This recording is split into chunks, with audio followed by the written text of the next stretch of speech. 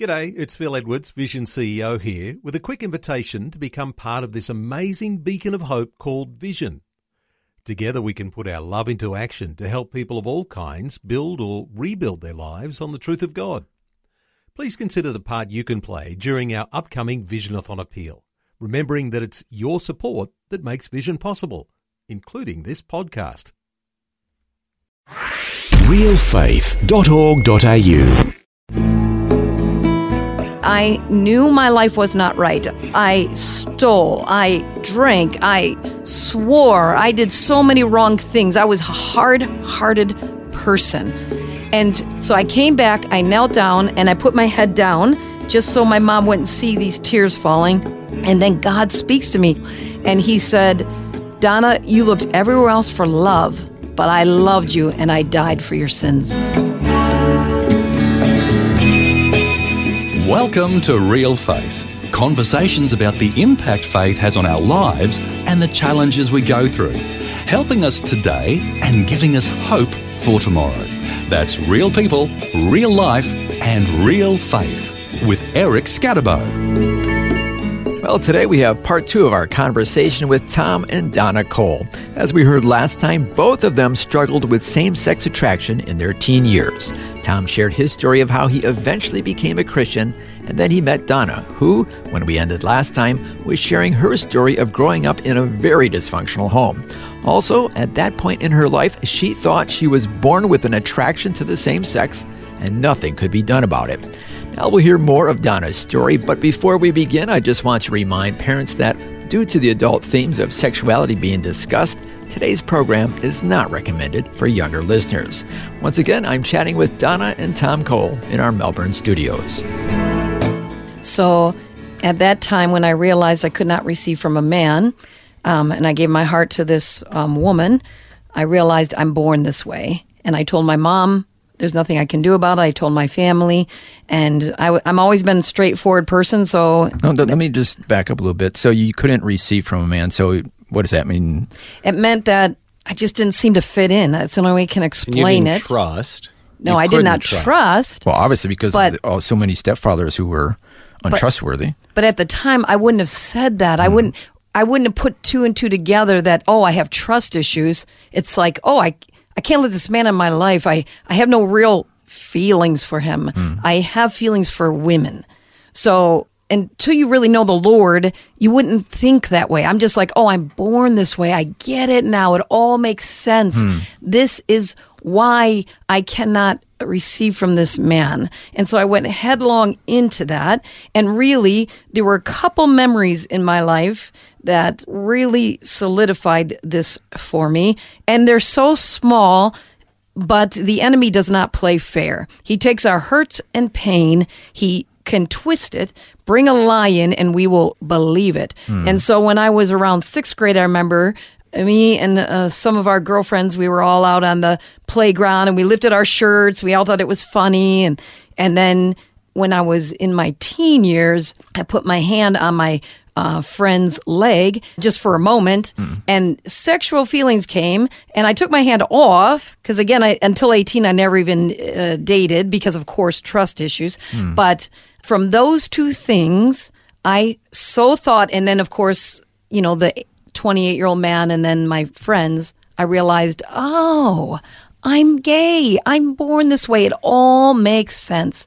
And so I moved in with my girlfriend, lived with her, then had other relationships because, of course, it didn't work out. I'm so broken. I really can't trust anyone, not just men. Heterosexual or homosexual? No, the Lord... Once I came to know him, he started showing me areas in my life. And so during the time of my mother letting so many men in, most were absolutely drunk kind of guys, partiers. Losers. Yes. But one was a good man. And so he came into our lives and he took care of my mom. He even had a job. Most of these men didn't have jobs and they were much younger than my mom. My mom always looked young and beautiful. So she'd always get men at least 10 years younger than her. So they're irresponsible young men. But this man worked, took care of us. But he was only around 6 to 8 months. All the men were only around about that time, other than those 2 stepfathers were a little bit longer. But he left right after Christmas. My mom didn't feel worthy of that kind of love. She's still broken and pushed him away. And I remember it was after Christmas, and I took out all the gifts that he bought us because my mom was very poor. And I took a big black marker and I wrote all over them from JC. That was his name. And in the natural, this would look very rebellious. Like, look at this little girl taking this black marker. But the Lord showed me that's the day I promised I would never trust anyone again. That little girl could handle it when these broken men left. But the one nice man who gave her some hope left, and this little heart said no more. And from that point on, I didn't seem to fit in being straight, but I also didn't seem to really fit in even gay, because I cannot open my heart to anyone because it's shut down. But so for 4 years, I lived that life. And at that 4th year mark, I remember I'm just thinking, I was going into the gay bar and I thought there must be something more to life than this. And it wasn't the homosexuality. At that time, I also had other promises in my life, and promises that you make in pain affect you even after you're a Christian, unless you bring those things to the Lord and allow him to heal the pain that caused that. And so Well, you said you had promises in your life. What does that mean? Yes. So one of them was, I will never trust anybody, which came through that man. Oh, these are promises, like unconscious promises? Inner vows. Yes. Yeah, We call them inner vows. Or to my mom, I said, I will never be like my mother. I would never be weak like her. I will never let a man do what I saw men do to my mom. And so what am I doing? I'm solidifying independence inside of my heart, into my soul. And so I also had a inner vow that I would make it in life. My mom was so poor. We were so poor.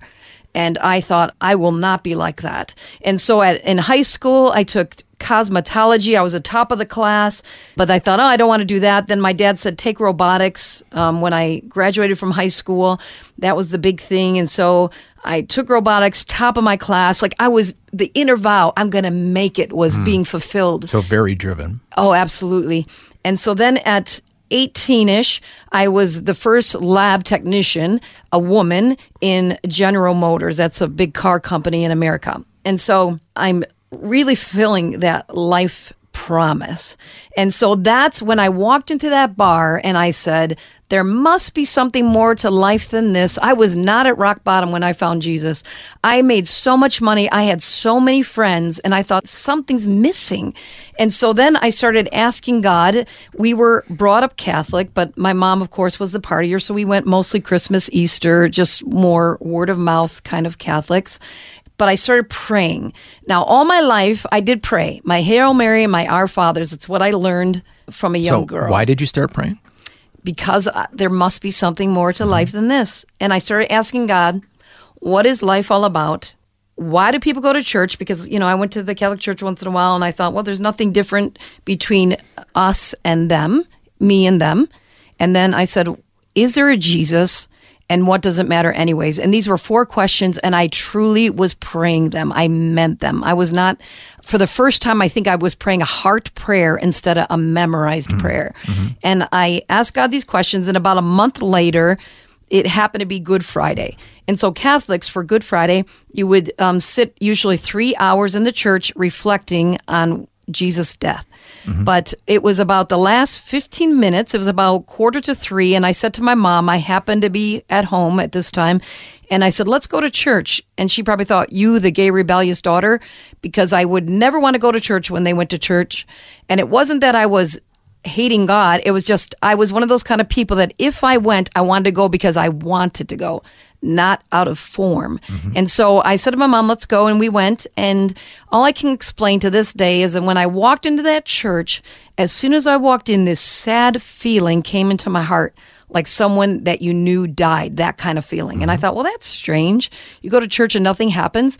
And then I sat in the pew with my mom sitting next to me. And at the front of the church was a life-size wooden cross.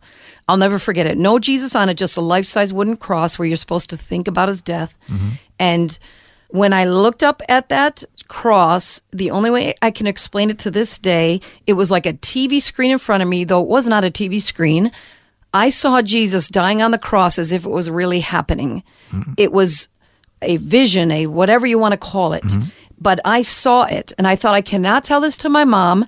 She'll think I'm crazy or I'm on something because, I did a lot of partying back then. And so I'm watching Jesus die. And I realized in 1 second's time, God answered those questions.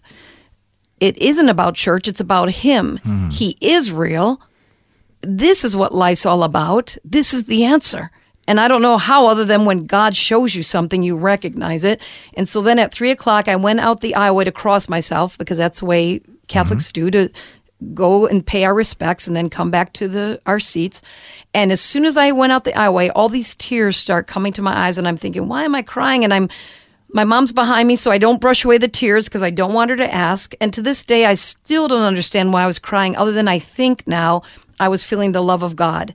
And all my life, I believed there was a God, but I thought he had his big finger down on my life of judgment. Condemning you. Yes. And I knew my life was not right. I was homosexual. I stole. I drank. I swore. I did so many wrong things. I was a hard-hearted person. And up until this point, no one ever told me about Jesus Christ. I never knew that you're to give your life to him. And I always wonder what a Christian must have thought as I walked by as this very butchy, hard woman. They probably thought, ooh, I'm scared of her and I'm not about to talk to her.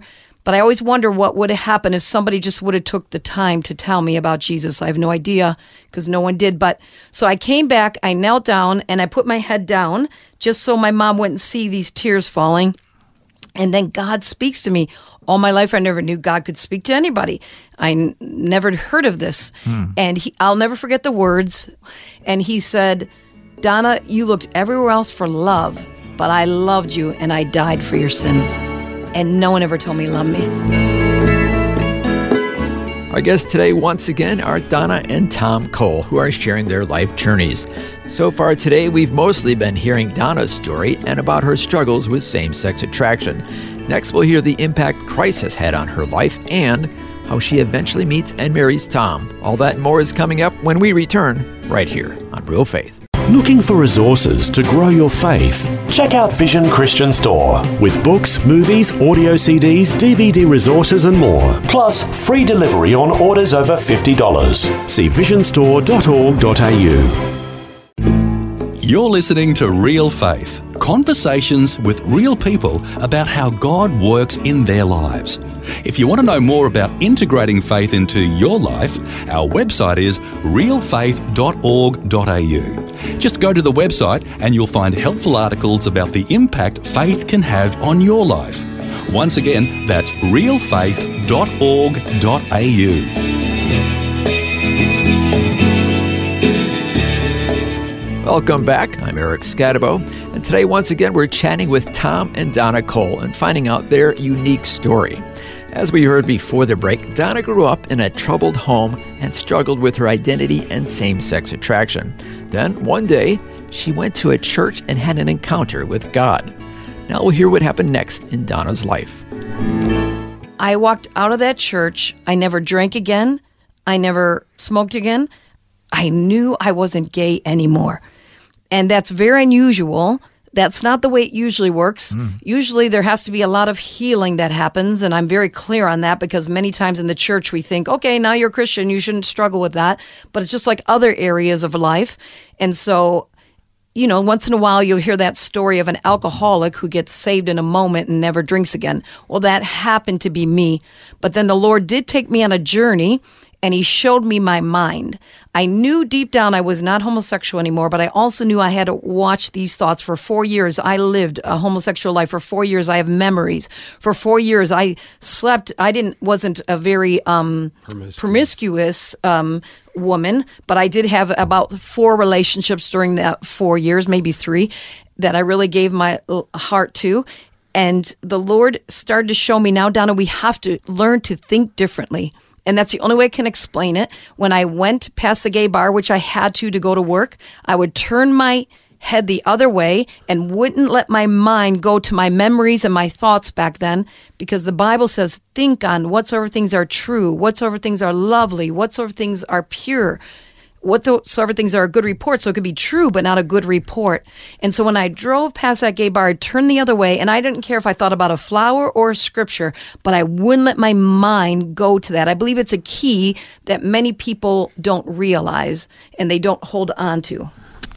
And then eventually you met Tom. Absolutely. Tom, you can go into that. We should say, in case people didn't hear part one of our conversation, that you struggled with same-sex attraction in your young adult years, put your faith in the Lord, and then what was happening in your life at the time you met Donna? Yeah, so I'm attending church now and went to an early morning prayer meeting. Didn't really know about prayer and wanted to find out what is prayer all about. And there were all these kind of very strange people there. Prayer people are very different than other people, intercessors. And one of those people was Donna. And she would come in after running 5 miles in the morning in her sweaty sweats, and she was super tough. So she was looking very attractive. You're saying. Yeah, she was. And really everything about her body language said, "Don't come near me. Don't even try." Yes. Like she was. Oh, okay. She was tough. It's like I said, that when we have those inner promises, those inner vows, that even though I was a Christian, I brought those into my Christianity until the Lord started to heal my heart. Yeah. So one day, I think it was that first day, she came up and whispered in my ear, I was gay too. And I thought, oh my goodness, like God showed her I was gay. So you had something in common, right? Yeah, we had something in common immediately. Later found out that we had both shared our story with a mutual friend who said, oh, that Tom's got the same deal as you. You should talk to him. So we became very good friends and prayer partners, and we talked every day, 2-3 hours a day. And then, your friendship really hit off. Oh yeah, it just hit off, and we were deep friends. We had a mutual friend, Carolyn, who she told me one day, I think you like Don. I'm like, no, that's not true. Unknowingly, that she was talking to Donna and said, I think you like Tom.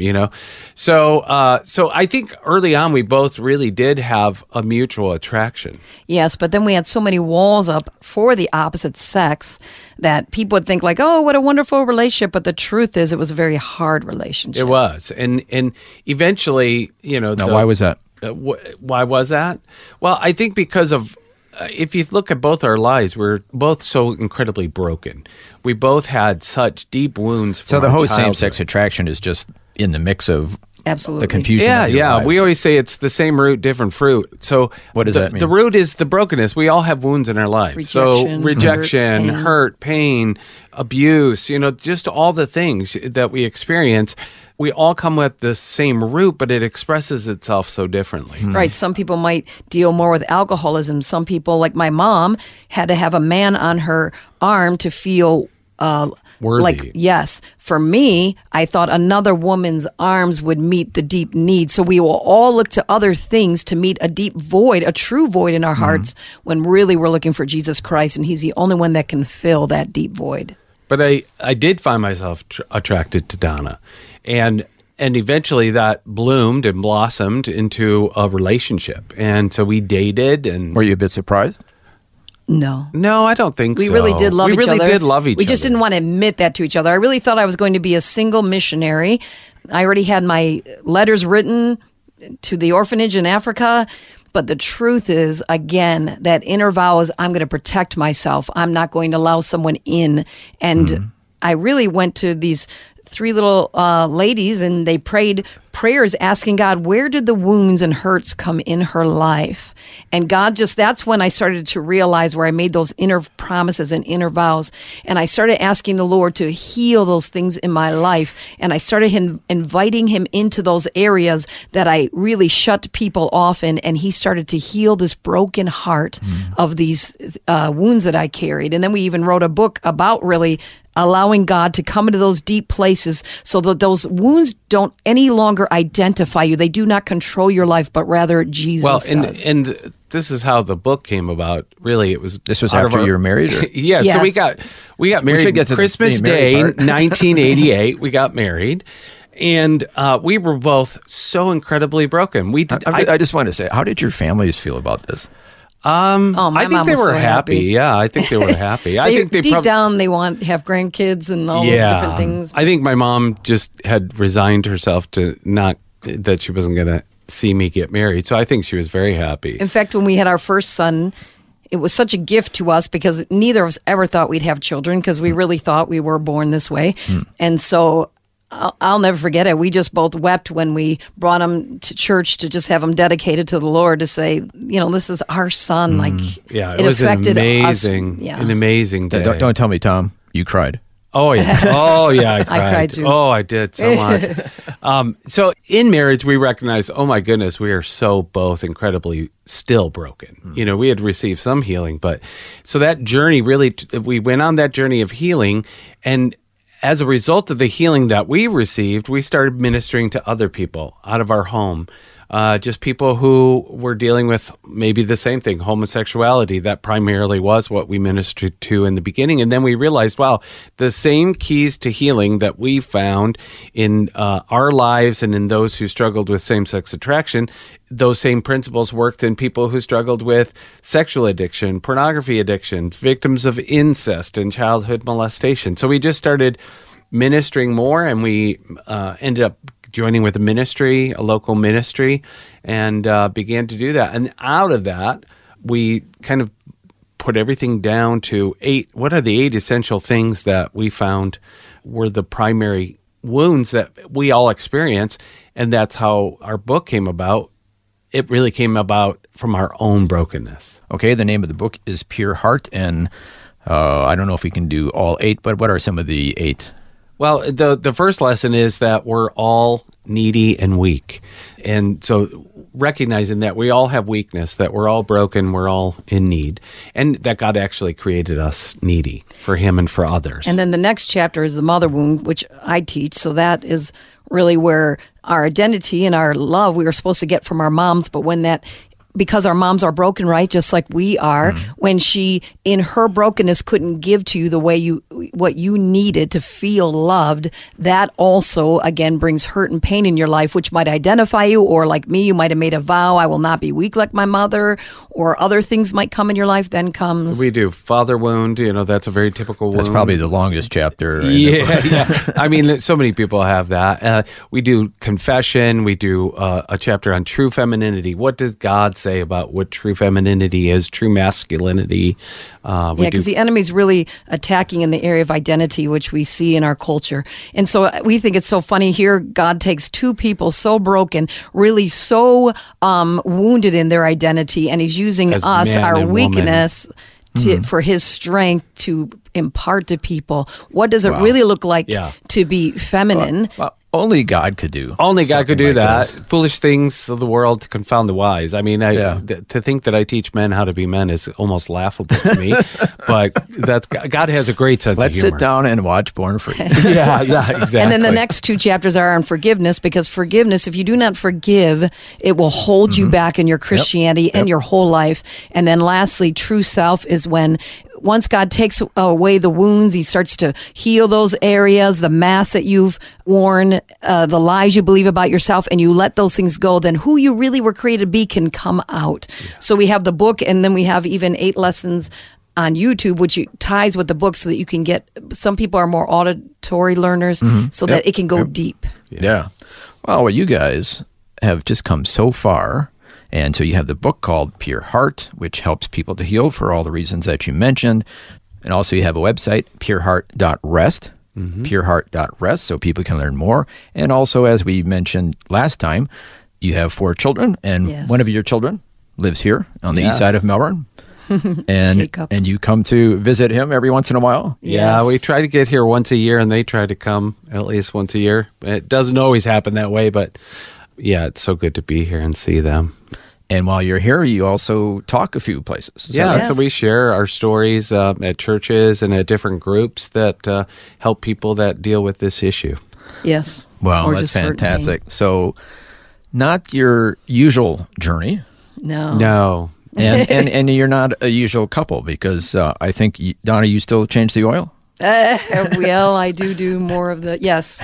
She does more of that, and I do all the cooking. So, But it works. Yeah, it works really. She hates cooking, and I love it, so it kind of works out. The really relationship nicely. works. Yes, and you're yes. both serving the Lord. Yes. And you have a passion for people and Because healing. true femininity has nothing to do with whether or not I change the oil. True femininity is having an open heart before God. True amen. masculinity has nothing to do with whether or not you cook or don't cook. It's about being decisive and using your strength to protect those that are weaker than yourself. Oh, you're setting so many people free. It's fantastic. Thank you so much for sharing your Thanks story for with having us. Thank you for having It's wonderful. us. It's been wonderful. Well, that was the conclusion of our two-part conversation with Tom and Donna Cole, sharing their unique story of both of them struggling with identity issues and same-sex attraction in their younger years, before both of them came to the Lord and began to grow in their faith. As Donna shared, not everyone will have the same exact journey that they've been on, but God is there for all of us and is wanting to bring about healing and restoration from wounds in our lives. As the Bible says, come near to the Lord and he will draw near to you. Also, the Lord says, you will seek me and find me when you seek me with all your heart. Finally, if you'd like to learn more about Tom and Donna's ministry and about their book called Pure Heart, their website is pureheart.rest. That's pureheart.rest. Well, thanks so much for joining us for Tom and Donna Cole's story, right here on Real Faith. You've been listening to Real Faith, and if you have any questions or comments, you can send us a message through our website, realfaith.org.au. That's realfaith.org.au. Thanks for listening, and we invite you to join us again next time for more conversations about God working in the lives of people who put their faith and trust in Him. That's real people, real life, and real faith. Real Faith is a production of Vision Christian Media. This program is a production of Vision Christian Media. To find out more about us, see vision.org.au.